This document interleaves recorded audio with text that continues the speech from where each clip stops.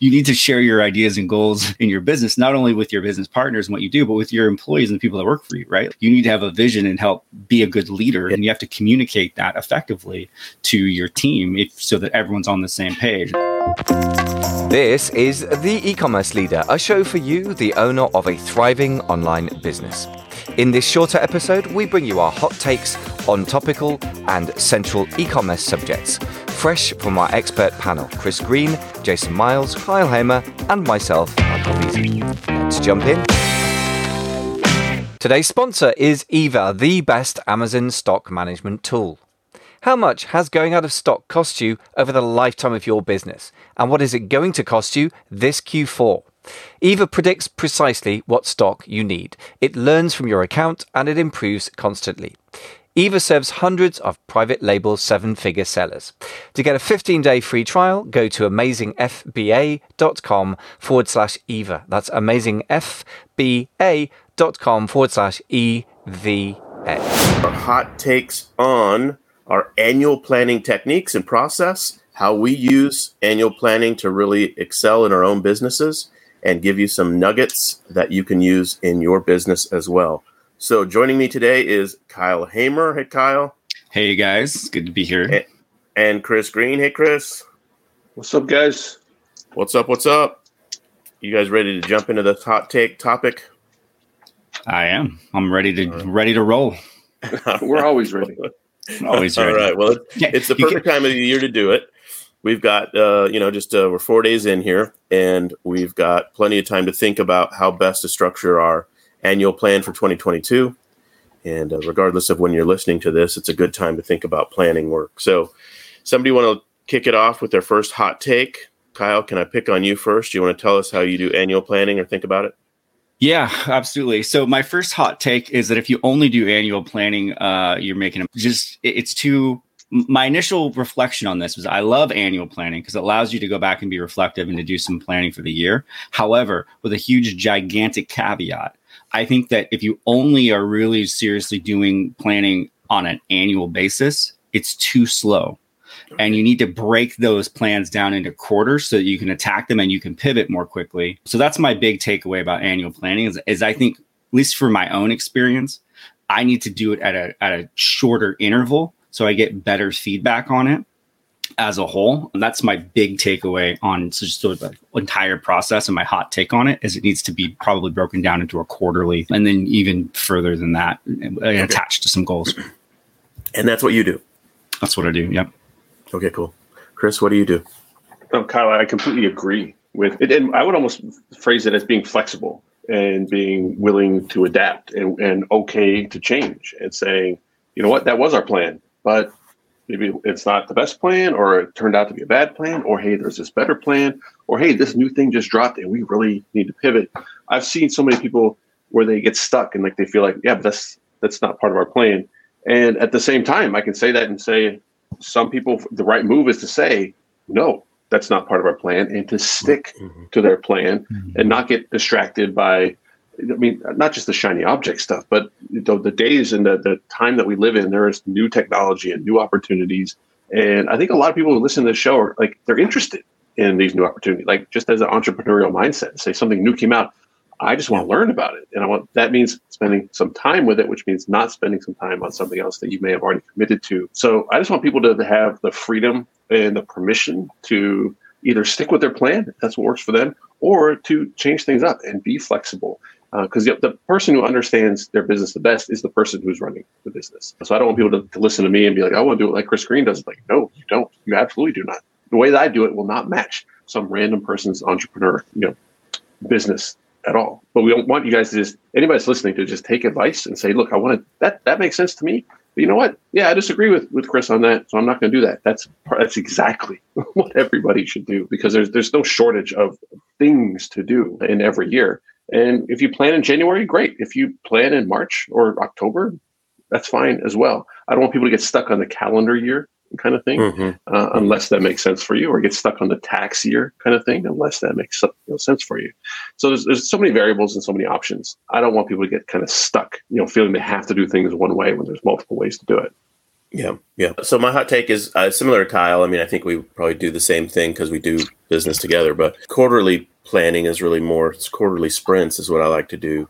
But for the annual planning thing, there are a few pieces that I really do keep track of at the yearly level. And the first one, the biggest one is top line revenue and then profit for the year. And so every year we look at how did we do? How does that compare to last year, year prior? So we have 2 years to look back.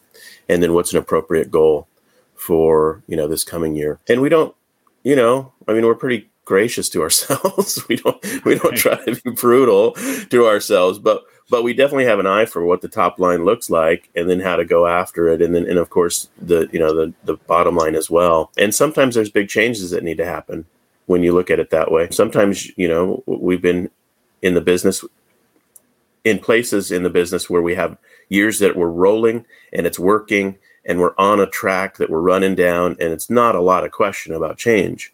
It's just a question about continuous execution and improvement. Other times you're at a crossroads and you're like, this isn't really working the way we want it to. Something needs to definitely change. And January 1st seems like a good time to choose the new thing, or to cut off the old thing, or, to push the wounded, non-working thing out the door and say, see you later. I'm not doing you anymore. And so, I think that's the annual process is good for that decision-making. And so it allows you also, when you do that, to kind of give yourself grace. Let's say you're in June, July, August, and you're thinking, man, this is not working. Something's not, something's funky in what we're selling or how we're sourcing it, or what, the brand or whatever it is, the sales. But it lets you think, okay, I'm just gonna push through to the end of the year and see how this resolves. Because maybe it's seasonality. Maybe you find a different twist. Mm-hmm. Maybe customers come around differently. Maybe you realize you were doing it wrong, and if you just switch it around a little bit, it'll fix itself. So I like annual planning for that kind of level. And then beyond that, the quarterly emphasis is more what we focus on. So I don't know if that spurs any thoughts, but Kyle, back to you. Yeah, for sure. I think one really something that you reminded me of on that for annual planning is your corporate vision. I think it's a good opportunity to reflect on it and see where you're headed just as a big picture. And I think an annual review of that makes a lot of sense, because business, they change, the focus changed, to your point. I mean, it's not even at like a product line level or at a marketing level, but even your overall idea around why you're in business or what your goals are can change and morph. And I think an annual review of that makes a ton of sense. And it's a good time to sort of take everything into account for that year and then make sure you're still on track and whether or not what you're aiming for is still where you want to go. Yeah, I totally agree. Because I've seen people struggle, and tell me if you've seen people struggle with the same thing. Being able to stop doing something, right? Being able to change their plans. I see a lot of people get stuck on, well, we've done this for so long, or like we committed to this, or we spent this much time on it. And then if you like actually look at it, actually analyze it, you're like, no, this is not a good use of our time, of our money, of our resources, of all these things. But they struggle to like come up with a reason to get rid of it. And I would almost say like a time to get rid of it. So I hope people can almost think of it as like, hey, it's January. You know what? Now's the time. Like if all you needed was some kind of justification to say, I just need a reason to drop this. Hey, January 1st is your reason. Say, look, yep. That's it, right? And if I've just seen people struggle with this. I struggle with myself. Like, oh, we've done this for so long. Or like, what about this group that we started back? No, it's January 1st. Kill that group and move on. You can always go back. You can always start it again. You can always, but it's that sunk cost kind of fallacy of like, oh, we've done so much. We spent this time. We spent this money. Yeah, not everything. And it can be hard. I've seen people struggle with it to be able to drop it. So use this show and use this date as your permission to drop the things that don't excite you anymore, so you can reallocate the time and resources into something that's going to be more productive. Yeah, one last thought on that, and then I got other couple questions for you guys. But the other piece of that that's helpful too is, especially when you're holding dead inventory. You're holding dead inventory, and you're like, okay, let's get through the end of the year, and then when January comes, just dump the stuff. It's the perfect time to say, I'm not keeping office or warehouse or basement or garage full of whatever random idea I had 2 or 3 years ago.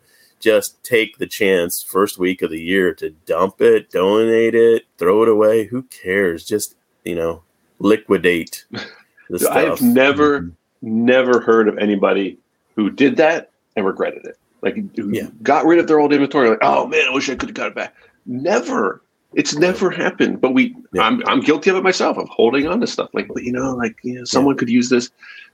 No, the move is to move it so that you can be more productive and efficient. And it's hard though. It takes up more headspace in your mind than it does anything else sometimes. It's just like the mental baggage of knowing you've got crap laying around that you haven't dealt with that didn't work. It's almost like a symbol, a talisman or whatever of a failure of the past. You got a physical reminder of some failed idea. Get rid of it. Just dump it. And that way you don't. Yeah, exactly. Well, life's masochistic. We choose to keep objects of failure. Let's not do that. Yeah, not only don't regret it, that like you actually feel better, right? Like the act of giving to, like, even just give it away to somebody who could maybe use it, like just giving it away. One, you don't regret it. And two, you feel better. But it's hard. Like, I find I have to constantly remind myself of that because it doesn't come naturally. It's an irrational kind of response. Yeah. Totally. I think the other thing about annual planning that is really crucial is to look back and to actually take the analysis of what worked and what didn't work in the prior year. I don't know if you guys have any tips or ideas for doing this. I love doing this. And there's a book that I like by Philip Zimbardo called The Time Paradox. And he talks about people being prior focused or past or current focused or future focused, like 3 time periods. And then negative or positive. So you can be past positive or past negative. Like the past was always the best or the past was always the worst. And then you, in the moment, he calls it hedonic, if you're in the moment, positive or negative, and in the future oriented, positive or negative. So that book is helpful. But one of the things that makes you realize is some people are really bad or just not genetically wired to look back. Their mind doesn't do that. And it is a good time of year in the first week of January to look back at the prior year, make yourself look at the numbers or get it sorted out and ask yourself, what really stunk it up? What ruined my time, ruined my joy, ruined my energy, or what totally crushed it unexpectedly maybe or on purpose, and take those lessons into the new year as strategically as possible. I think that look back period, it's like now is a perfect time to do that. And I'd hate for people to miss that opportunity and you just blunder through another month. You're like, oh, January's gone. Oh, I'm into February. Oh, I'm kind of into the new year. What did we learn last year? I don't know. So, this is a chance to sort that out. I'm wired that way anyway. I'm past positive. So that's my mental frame, according to that book. And but that's, I think, a helpful practice as well. Any thoughts on that? Any practice you guys have about how you assess prior periods of time or I think one way for me personally that is helpful is just writing, like journaling some of that stuff throughout the year. So that kind of gives you a clear picture of how you felt in the moment. A year, 9 months from now, you might reflect on something and be like, oh, that wasn't so bad, or that was a pretty good outcome. Or, and then you're like, go back and read some of the stuff you're writing. And you're like, oh, I was not very happy during this. It was a lot of work, or, it just gives you a reality check. So I think that is a helpful exercise. But I guess my big sort of takeaway from your insight was a lot of times we talk about business annual planning and business, but it also, as the CEO or you as the entrepreneur, you as the leader, you need to do that on a personal level, because what you do personally is going to reflect through your organization. It's going to reflect through your business. It's going to have a huge impact. So I think that there's time to do this in your business, but also I think you need to spend some time reflecting personally as an entrepreneur or as a CEO, or even just as someone who's working for somebody else, and how you can maximize your time and energy. Yeah, totally. Chris, there's a book, I think you guys have probably heard of it. If you haven't, I highly recommend reading it, 80-20 Marketing. And it's on the Pareto principle of 80-20. And honestly, 80-20 shows up all the time. If you can look back and you actually have numbers and you kept track of things, your 80% of the good things happen in your business probably results of 20% of your actions. It may not be perfectly 80-20, but it's going to be close. And if you can figure that out, then you can do more of the 20 and less of the 80% of what you did that only brought in 20% of revenue and all those things. You figure that out year after year after year, and you kind of tweak things, then all of a sudden you're being a heck of a lot more efficient. Or you're doing the same amount of business and you're working a lot less, or the work that you're doing is easier, depending on which way people want to go with it. But I think it's important. And I think this should be maybe like a marker that people can use to be like, hey, am I planning well? Is how often people in this space are like, I can't believe it's Q2 already. I can't believe it's the third quarter already. I can't. And we say this every quarter as if like we don't know how long it takes for 3 months to go by, right? Like, but every single time, maybe not for everybody, but frequently, people are like, I can't believe it's fourth quarter. It's like, how did that miss you? Like, did you forget how the calendar worked? Like, we all have phones, and like, it should not creep up on us. And I think if you find it creeps up on you, you might not be planning very well. And that might be a kind of a signal for you to go back and say, you know what? I don't ever want to say that. I want to I'm going to know when fourth quarter starts, when third quarter starts. It's not going to surprise me. I'm not going to be that guy that says, I can't believe, we're halfway through the year already. It's like, how do you not know that? Right? It's like, oops, I love it. It's July. It's like, what do you mean, oops, it's July? Like, you should know this. Maybe it's just me. Maybe it's just me. No, it's funny. Okay, I have one last question to lead us into, and that is accountability. So, there's a real tension between planning in private and having goals in private versus having goals publicly. If you have a team, then it's like, what do you share with your team? Do you freak people out by saying really aggressive goals? Do you make things public to people? And I've done it all wrong. I've done it wrong in every way you probably can do it wrong. Having a big public group goal is a generally interesting idea, but it can be a real flop. Never telling anybody your goals is the simplest thing, but then you don't have anybody to really even, you'll forget your own goal if you don't even tell anybody probably. So there's some tension there between what's appropriate. What do you guys tend to do with your kind of public sharing of goals and the accountability associated with that kind of stuff? Any thoughts on that? I'll be the first to admit that I'm not great at it. So no one's coming to me for advice on how to set goals. As someone with a fairly recent, but adult, later in life diagnosis of ADHD, learning different ways that work better for different people. So I want people to also understand not everybody's the same. So don't try to copy somebody. Don't see someone else and be like, I want to be like that guy. Like, it might not be possible for you to be like somebody else. You can aspire to that if that's what you want. But don't beat yourself up if you can't do the same things that other people do. One of the things for ADHD is lists. And when you have like an idea pops in your head, like there's ideas pop in your head all the time, is to write things down, make a list in the morning or make a list weekly, like sit down and like every Sunday say, these are the things I want to get done this week, and actually put them on a list. And there's studies and there's science that shows like just checking things off of the list releases some type of dopamine, or it might be a different brain chemical, but a feel good chemical, just checking things off of a list. And it sounds small and it sounds silly, and it might be like, I'm not going to start doing that at age 43 or 40, whatever. I think you should try it. I think you might find it works. I've heard of a lot of people who, when they do something else that wasn't on the list, they will go back and add it to the list just so they can check it off the list, because they get that good feeling from it, and it kind of creates this positive feedback loop. And I think it's important to understand yourself and understand human psychology, at least at some level, about reward mechanisms in the brain and all of these things, because everything here is possible. Nothing we've talked about in business is like difficult, like, oh, no one can possibly source a product from China. Like, yes, all these things are possible. You have to know yourself. You have to know your limitations, your strengths, your weaknesses, and the things that have been, studied and produced in science that will help different people with different things. So it's kind of like an always keep learning type of thing, and not beat yourself up when you fail over and over and over again. Yeah. Things take time, and I'd love to do more on the time thing, but to make a big change in your life, especially if you've done things one way for a long time and then change, it's going to be difficult. It's going to take more time. So give yourself the grace and the patience to mess up a bunch of times and keep working towards the goal that you're looking for. That's good.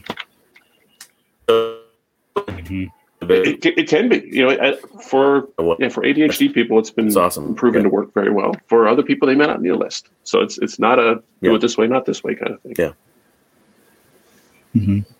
No, I love it. I think writing your goals down, writing your list down. I think there was a Harvard study that said that if you write something down, you're 47% more likely to just accomplish it just by the very act of writing it down, right? Because you're engaging other parts of your brain. And to Chris's point, there's the release of dopamine and all these fun things when you get to check stuff off. So I think that writing it down is an important part. And then a couple other thoughts that I had on this topic. One is that you need to know yourself, I think, ultimately, right? Where if you're internally motivated and you don't need to tell other people, you just write your goals down and you just execute and you do well, then that's awesome. Like that's fantastic. Run with it. Do that. Other people are going to be more of like communally accountable. Like they find that if they're in a group of people and they tell those people those goals, that they find that puts the pressure or the impetus on them to move forward on that. And so just understanding how you're wired, I think, is the first thing, and then leverage that. Tell people, as many people as you need to in order to find that leverage. And I think even for me, like I have a couple of groups of guys that I meet with on a regular basis, and we're talking about life in broad strokes, but we do share some of our goals and stuff. And in business, you also have to, you need to share your ideas and goals in your business, not only with your business partners and what you do, but with your employees and the people that work for you, right? Like you need to have a vision and help be a good leader is sort of telling them, here's where we're headed. And you have to communicate that effectively to your team so that everyone's on the same page. And so if you're leading an organization or a company, you have to tell people what your goals are, because then if you don't, nobody's going to have any direction on it. So it's like internally, you got to be able to do it and understand where you are. And then externally with your teams and your business, you definitely have to be telling and communicating that effectively. Do you guys share your business goals with your wives? Mm-hmm. I do. Not really, no. Interesting. Okay, so one yes, one no. Not on purpose, not like an active no, but more of a it's just not something we is. She would not find it as interesting to talk all day about print on demand and Amazon. You're sparing her the boredom of it, huh? Yeah. It's that they're not secret in the sense of she's welcome to know it. But, yes. Open book, but she's not interested in the book. To kind of jump on one thing that Kyle said. Yeah. He was talking about like accountability and having groups. And I've seen people post publicly to say, look, I'm going to try and eat clean for 30 days. And their social media kind of circle will kind of encourage them. And I want people to be okay with failing with that, because you could post something publicly and hey, it didn't work. You thought that the external pressure from your friends on social media would hold you to it, and it turns out that wasn't a motivating factor for you, or maybe it just wasn't on that one. Maybe you need to try it again. Like it's okay to fail with some of these things. I want to share that I've hired an ADHD coach, and she wasn't cheap. And at first I thought, this is silly. Like, how on earth is just talking on the phone to somebody gonna make this work? But it works. I know not everybody can afford to hire like a one-on-one coach, but having somebody one-on-one hold you accountable, someone who's not your friend, right? She's not my friend. And she'll say, okay, what do you want to work on, this week? And I'll say, this is what I want to do. Like, what do you want to do today? Okay, this is what I want to do today. She's okay, let's get started right now while she's still on the phone. And I'm like, every time, like, is this a good use of 5 to 10 minutes where I'm just going to do the work while she listens to make sure I do it? You know what? I do it. But it's that uncomfortable feeling to be like, I don't want to do it right now. And if I hang up the phone, I'm not going to do it right now. Like work on a chapter or write an email, whatever it might be. But she's like, you're doing it right now. And I don't have a choice. And I have to. Yeah. And it's just this simple external pressure of someone who's not even a friend, someone I'm paying money to, who I could literally stop paying money and say, no, I don't want to do this. See ya. But it's kind of submitting and saying, look, I know I need help with this. I know I need help with setting goals. I know I need help getting started. Whatever you need help with, find somebody who can help you with that. And this is like the last thing I would throw on top of this, because I know this, it's not free, to hire a one-on-one coach. People's time is valuable, but think of it in terms of, what would it cost you to not have that coach? What would it cost you to not pay for what are you not going to get done this month, this quarter, this year, if you don't hire that coach? And then start to say, you know what, it might be worth investing a little bit in my time. I think people should take a hard look at it. I've been on the other side of it where I'd be like, no, this is done. Like, you hire a coach, for Pete's sake, just do it. No, for some people, myself included, you need that external pressure. And if you have to pay for it, hey, it's better than not paying for it, because of the opportunity cost of what you're not going to get done. I know that can be a big decision for people, but I think people should think closely about it. Yeah, no, I think that's a total pro tip. I use the phrase getting leverage on myself when I really want to have a goal that I go after. And sometimes I strategically share it with people. And, you on Kindle, you can famously do this now. You can pre-publish a book, and the manuscript doesn't even have to be fully done, and you can pre-sell it. And that kind of getting external pressure or external leverage is a real pro tip for goal achievement. And there's many, many ways you can do that. I've always told people that the problem with self-publishing is that you're not under contract with a traditional publisher who's giving you a big check, and said you have to have the book done in, 12 weeks or whatever it is, because that big check and that time-bound commitment that you sign off on literally with your signature some way magically makes you productive enough to get the book done in 12 weeks. And that kind of external accountability, external, pressure, getting leverage on yourself, that is the trick of all of us who want to get more productive, is how do we do that in increasingly effective ways so that we have our own little mind games we play on ourselves to get ourselves to do what we know we want to do, but our lesser nature or our undisciplined self somehow takes over and just binges Netflix all day. And we have to figure out how to get past that. So if in 2022 you're listening to this show and you figure out how to get leverage on yourself with lists or with accountability partners, with coaches, with contracts you sign with people, with public sharing of your goals strategically so that people will hold you accountable, and even not even friends, maybe they'll mock you if you don't get it done or something like that. I mean, those are all good pressures. Those are all good, processes to put in place for goal setting. So, okay. Any final comments, Kyle? And want to make sure we hear from you again before we. This is really good stuff. I'm inspired by it. Anytime you talk about goal setting and being aspirational, I think I'm more future forward and positive. Probably if I was going to use that framework that you laid out. And so for me, I really do like it. I think the secret to all of your goal setting is to break it down into these small actionable chunks that you surface and have visibility on early on a daily basis. And it's weekly sort of building the right habits that you need to accomplish the goals that you want to do, because your habits will definitely define your success with your goals, right? And how painful they are in the process, right? Because to Jason, to your point, if you have your contract for your book and you have a deadline, it's going to be much probably healthier for you to sort of work towards getting it done, healthy and effectively, and you're just making small chunks on it instead of, sometimes as the procrastinators in us wait till we have to put total leverage on ourselves in the last minute. And then you're back in college, right? Staying up all night, writing that paper, right? That's due the next day. And that's just not a healthiest approach to dealing with your goals and making things happen. So it's like finding that good balance if you can build the habits. So it's like for writers, like one of the habits for writers, right, is to write every day.